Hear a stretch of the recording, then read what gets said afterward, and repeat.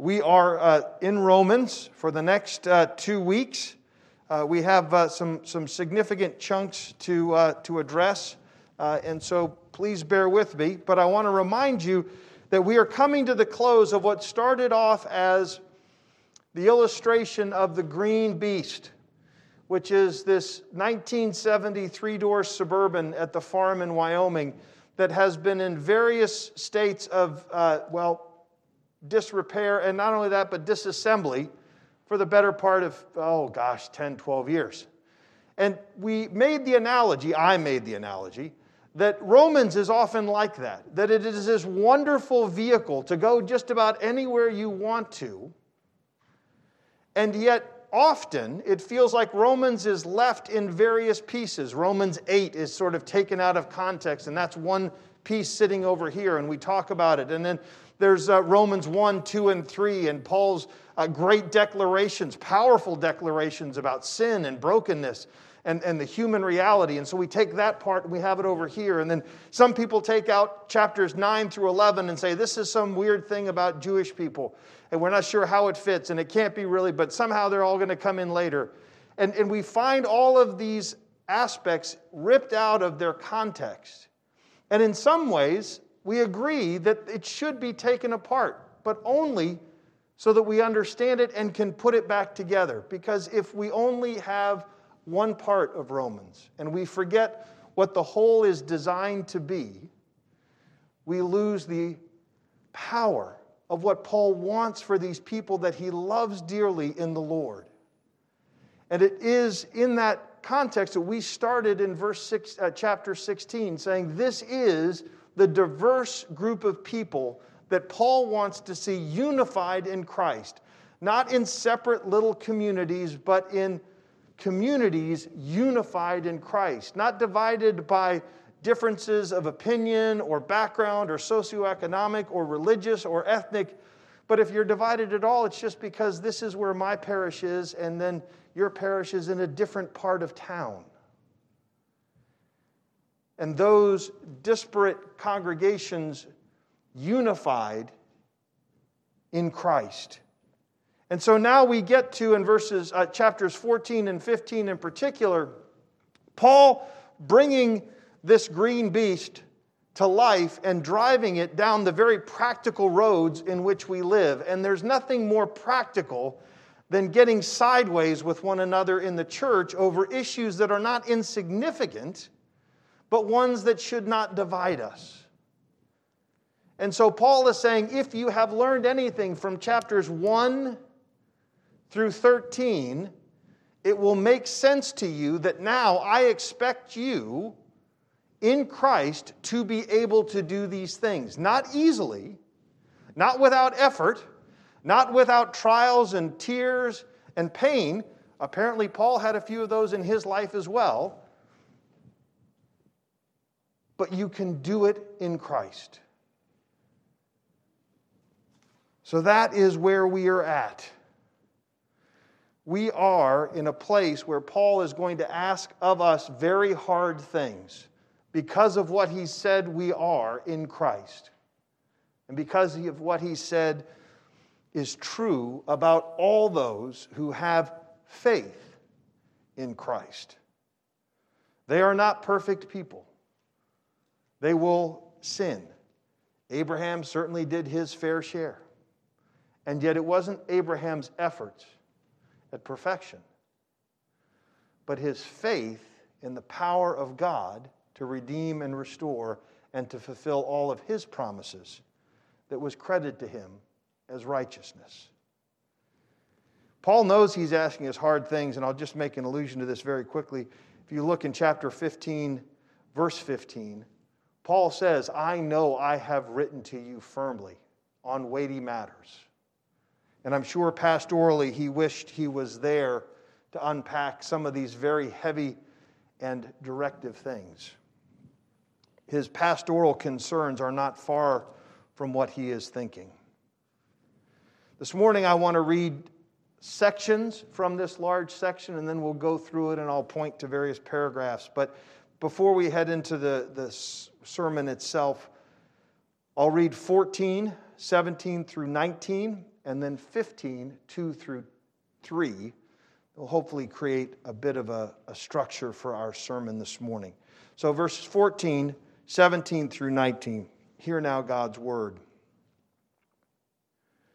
For the kingdom of God is not a matter of eating and drinking, but of righteousness and peace and joy in the Holy Spirit.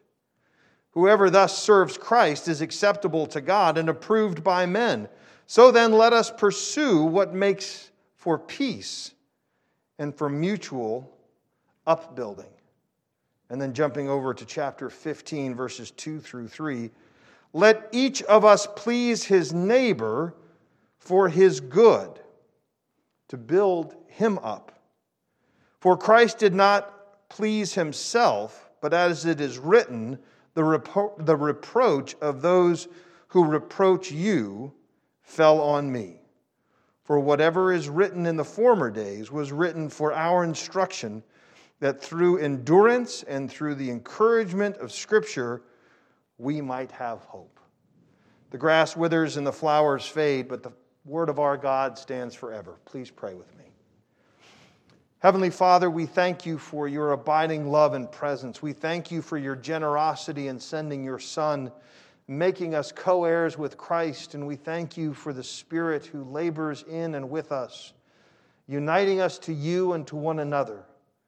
May we again be refreshed in the wonderful Trinitarian reality of our existence.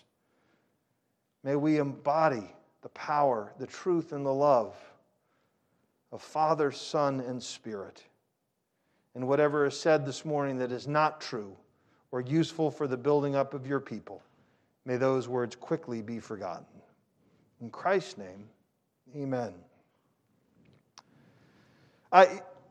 There are, in our culture, troubling, at least it appears to be troubling, given the vehemence of some of the positions, to structure speech in certain ways, right? So we talk about the challenges of the political correctness movement, or the new idea, or at least the expressed new idea that many people talk about in the sense of feeling microaggressions. And then we talk about this in relationship to racial interactions and whether or not people can, in certain settings, without even knowing that they're doing it, make people feel uncomfortable. And those are described as microaggressions. And then, in work, there's various kinds of sensitivity training to different populations within a working environment. And there is this whole move in the secular culture to be sensitive to these things. And it's not uncommon in the church to hear some concern about what is being dictated to us, about how we should talk or how we should think.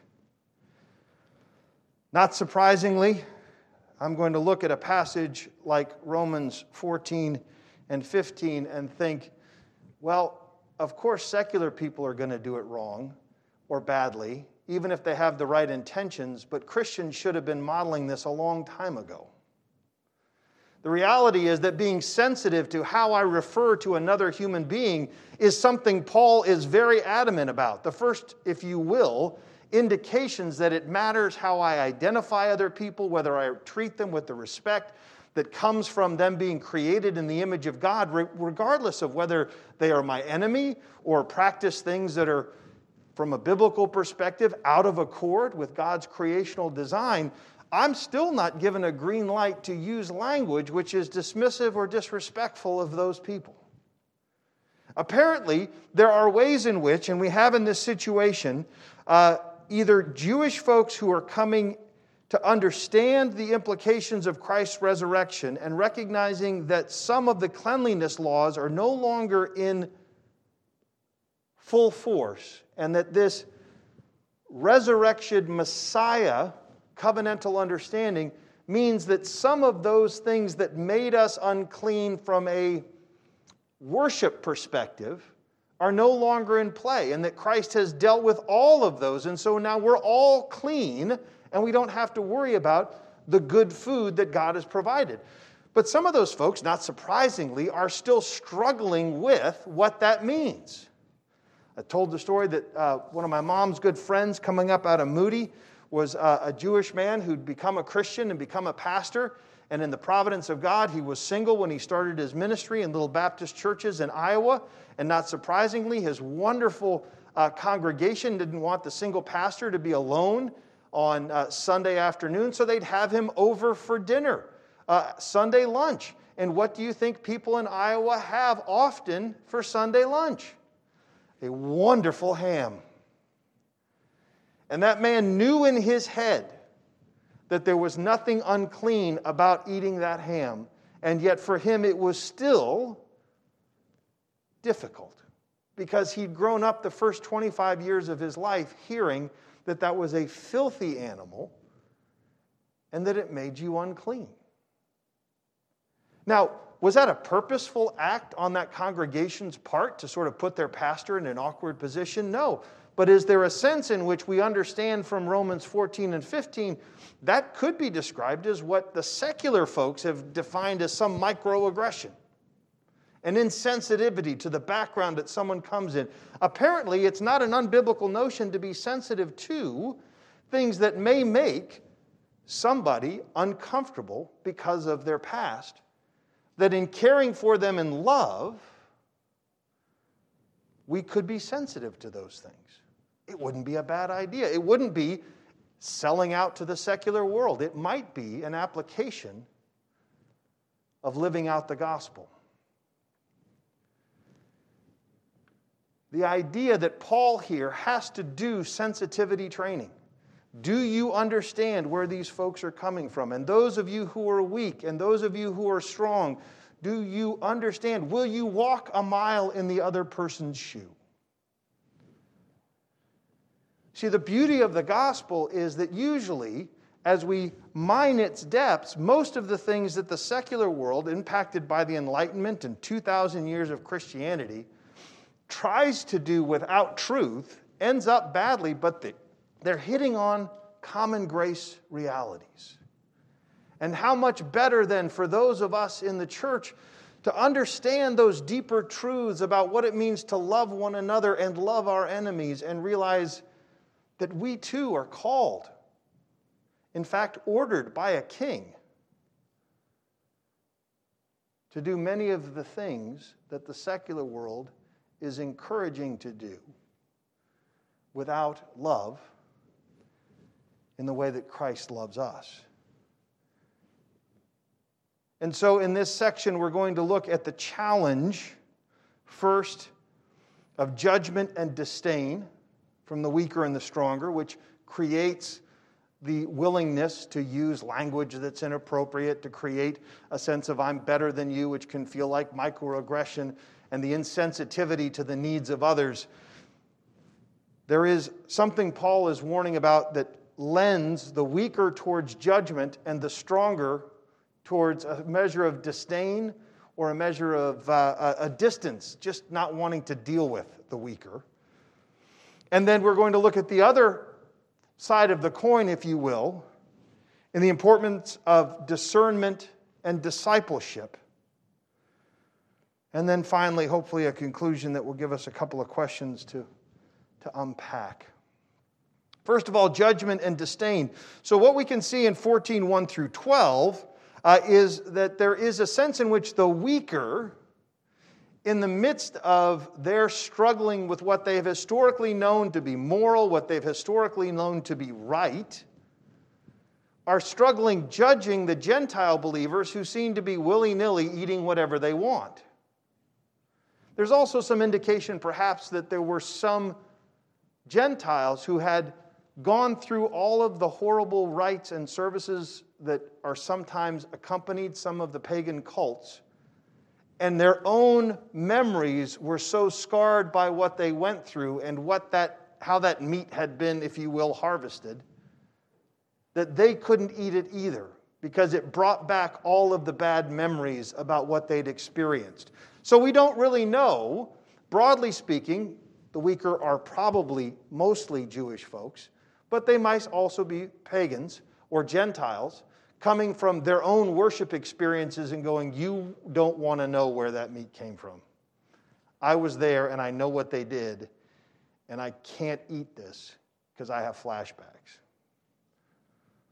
What we know is then that there is a tendency then, that moment, and these are broad generalizations, but they're a generalization Paul makes, so I feel like I'm in somewhat cover, is that there's a tendency to judge. How can you do this? This isn't right. You don't know how perverse that service was, or you don't know what it means to set oneself apart as we have as Jewish folks for thousands of years. You can't discard that. You're turning our faith into something different. You're not being faithful. You're not orthodox. Now, it's hard to say in our life and in this culture what those things are. Could be worship wars, whether you use an organ or not, whether you do praise. Some of us are old enough to remember the worship wars. We were in the middle of any kind of war. We had a culture war. We had a worship war. It was a time of not much peace in the church. But in the worship wars, you could get so excited about what color your hymnal was, whether the words had been changed in a hymn. And for some folks, it was deeply held because, gosh, it was the thing they grew up singing. And it meant church for them. And they had all good memories. And for other people, those exact same experiences, because of other things that had happened to them in some of those churches, everything that sounded traditional was like fingernails on a chalkboard, bringing up every bad experience and every time they felt they'd been judged or shunned or pushed out of the church. And it didn't seem relevant, and it didn't seem important, and it didn't seem worshipful, and it didn't connect with their spirit.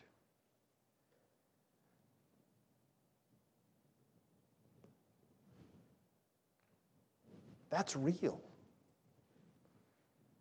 Just as someone again, Anna's being gracious, and this is like the oldies but goodies. EC has good memories of being in the church. And those hymns we sung, I still imagine.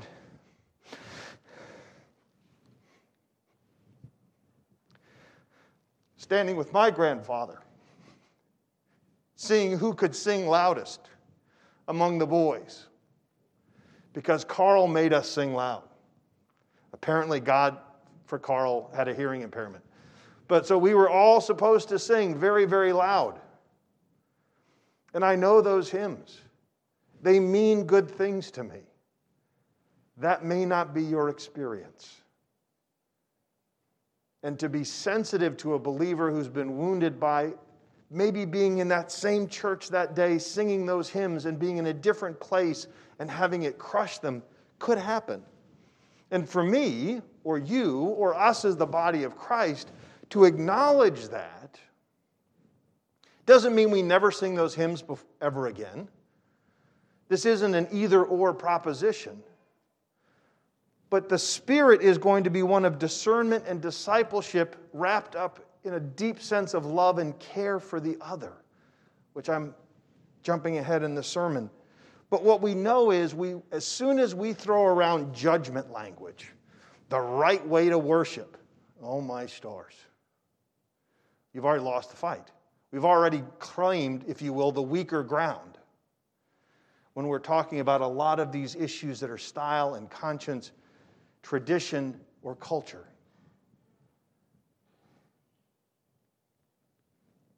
Perhaps there are other examples. This isn't talking about right or wrong. This isn't talking about instances like Paul does in chapter 1, where he delineates many things that are just sins. There's a different way in being gentle with sinners and restoring people, loving people with truth, how we do that well. Paul is in here in no way suggesting that those things which are true should be denied or somehow downplayed. He is saying that an issue like this tradition, this reality of food, or of worshiping and honoring certain days, that we need to be gentle. Now, pastorally, it is awkward, and this is why I think 15:5 says what it does about having said hard things. They're called weaker, which isn't flattering.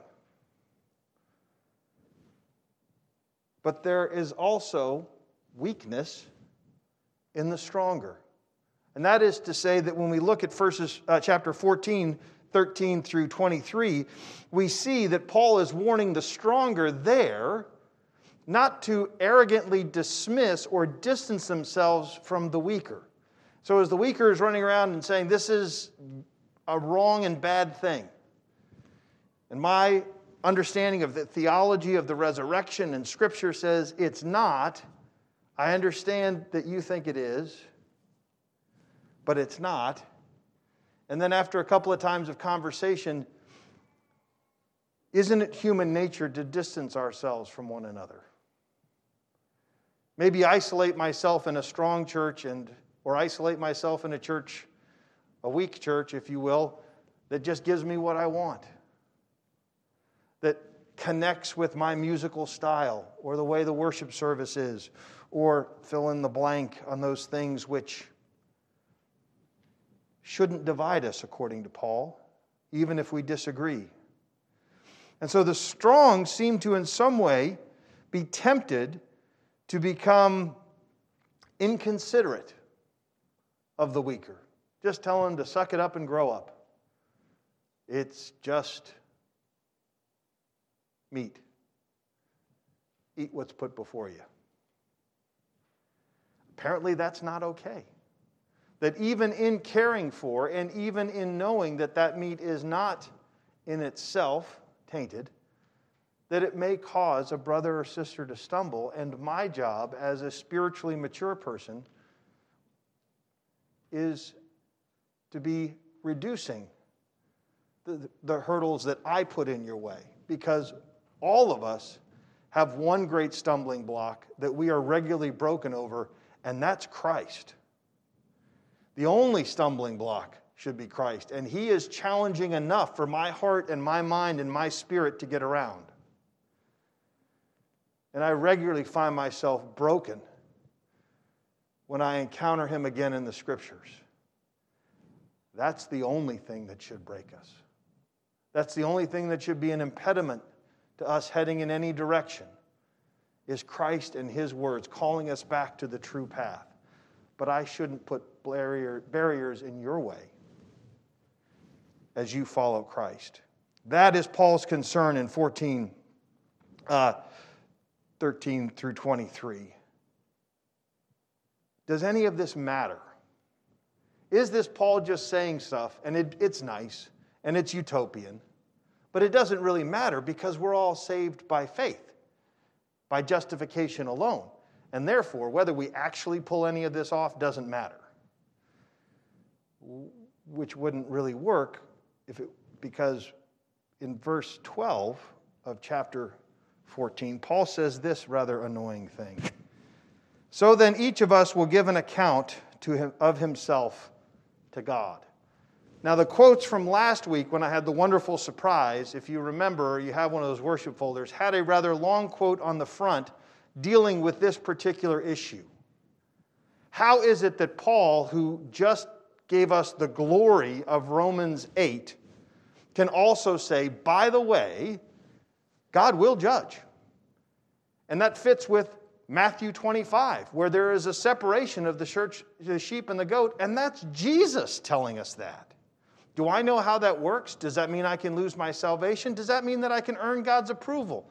No, but apparently what I do matters.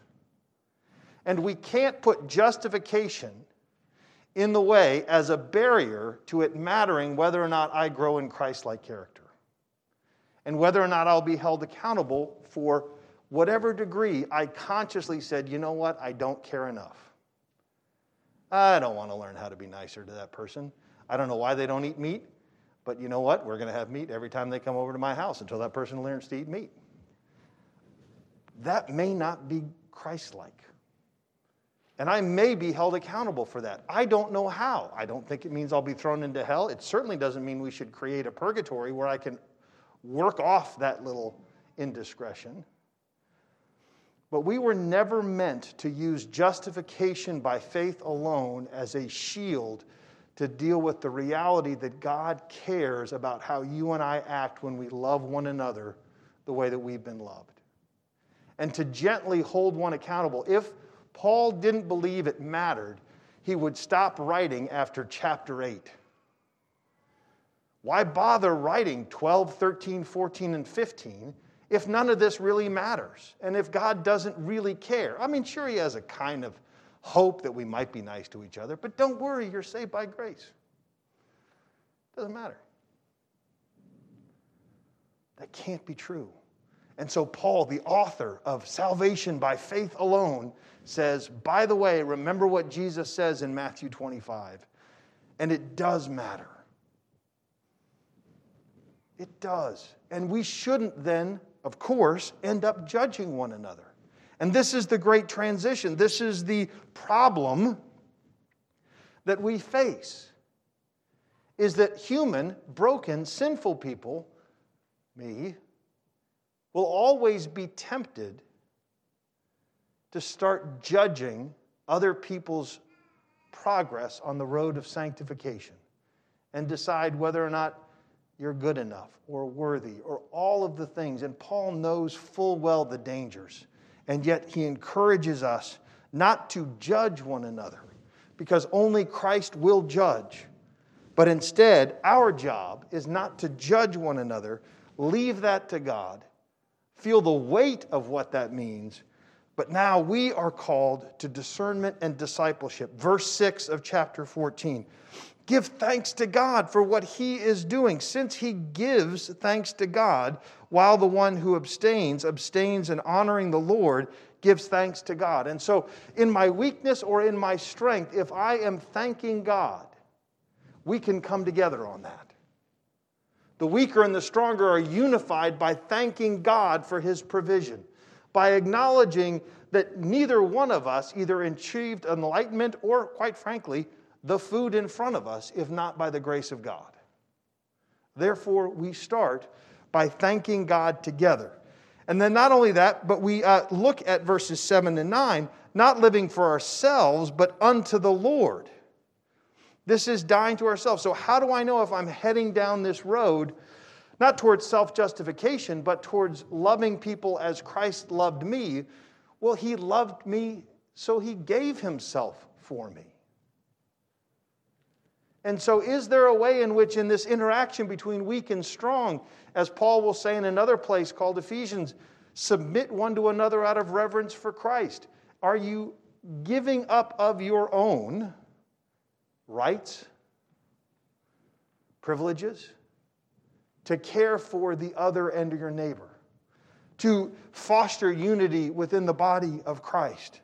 Not living for ourselves, but living unto the Lord. And to the degree that we find ourselves increasingly living for the Lord, it allows us to trust and to engage in a reciprocal respect and love that builds trust and unity even when there is disagreement. Because the goal isn't to win.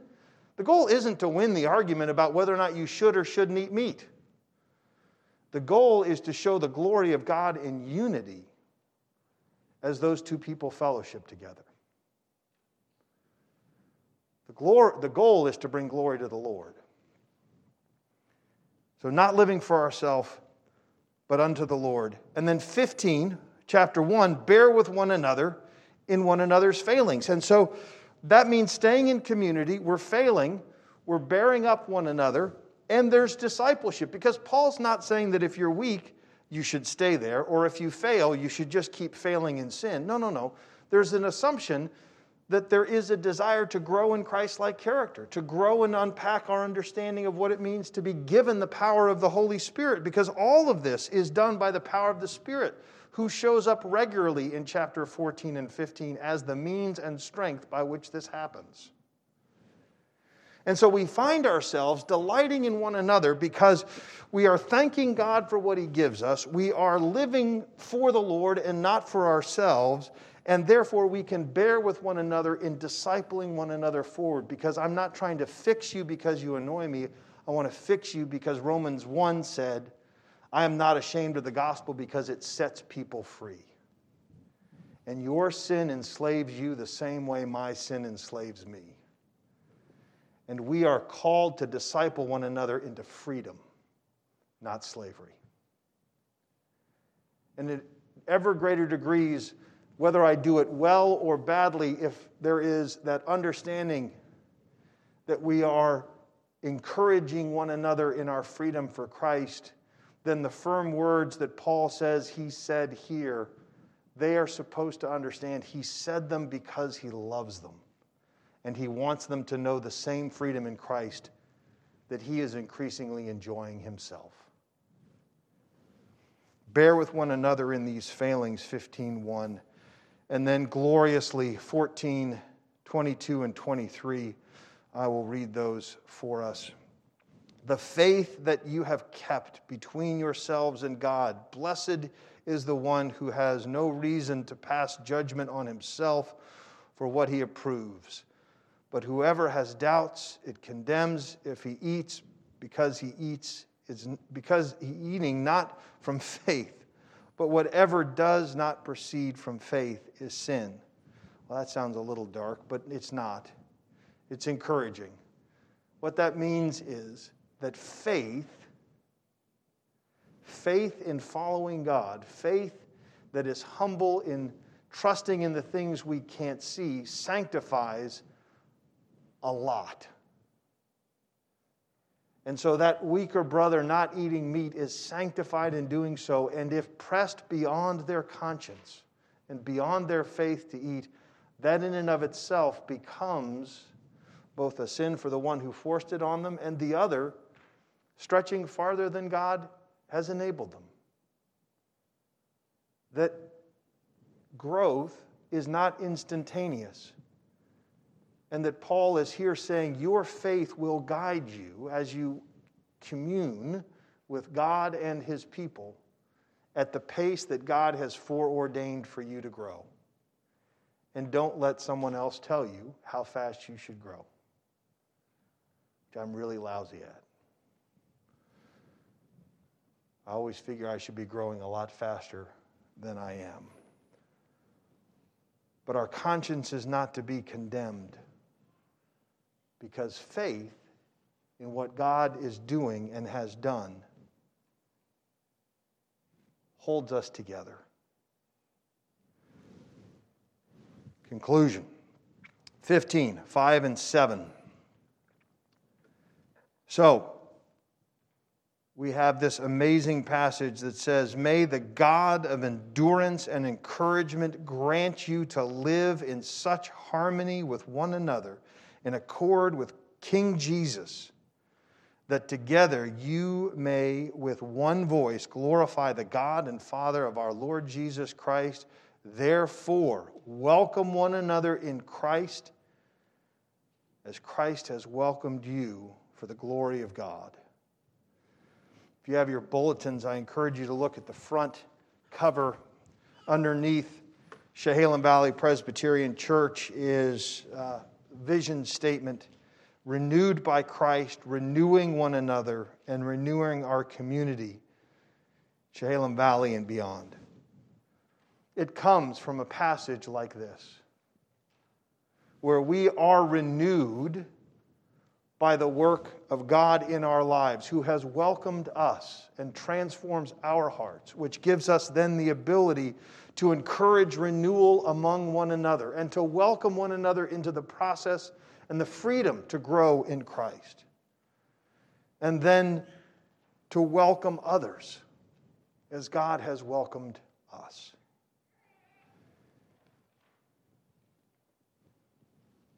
So my encouragement, questions. I should ask artists to stand up and go, well, what are the 3 questions that I should ask? But I wrote some down.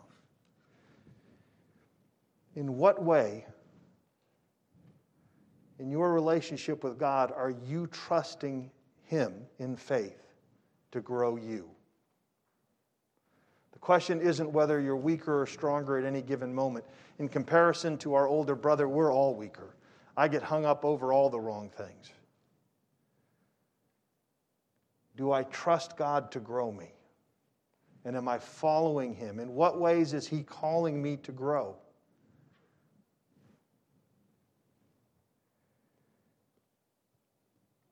And then in what ways might I need to repent of how I have either judged others in my weakness, or had a measure of disdain and superiority to those that I viewed as weaker. Chances are, in the community of faith, as wonderful as CVP is, and this is a wonderful church, we're not immune to some of this. And when we lead with repentance, we find that God builds that trust that allows all of us to grow in His character and His nature. It is what holds us together, knowing that God's forgiveness, His honesty, His transparency didn't drive us away from Him, but brought us closer. That can happen in our human relationships by the work of the Spirit as well. And it's what sets His people apart. Let's pray. Heavenly Father, we thank You for Your love and patience with Your church. We thank You for Your grace. We thank You for Your glory. We pray that in ever greater degrees we would glorify You as You grow us. May we give praise to You alone, that others might be drawn to the One who gives life. In Christ's name, amen.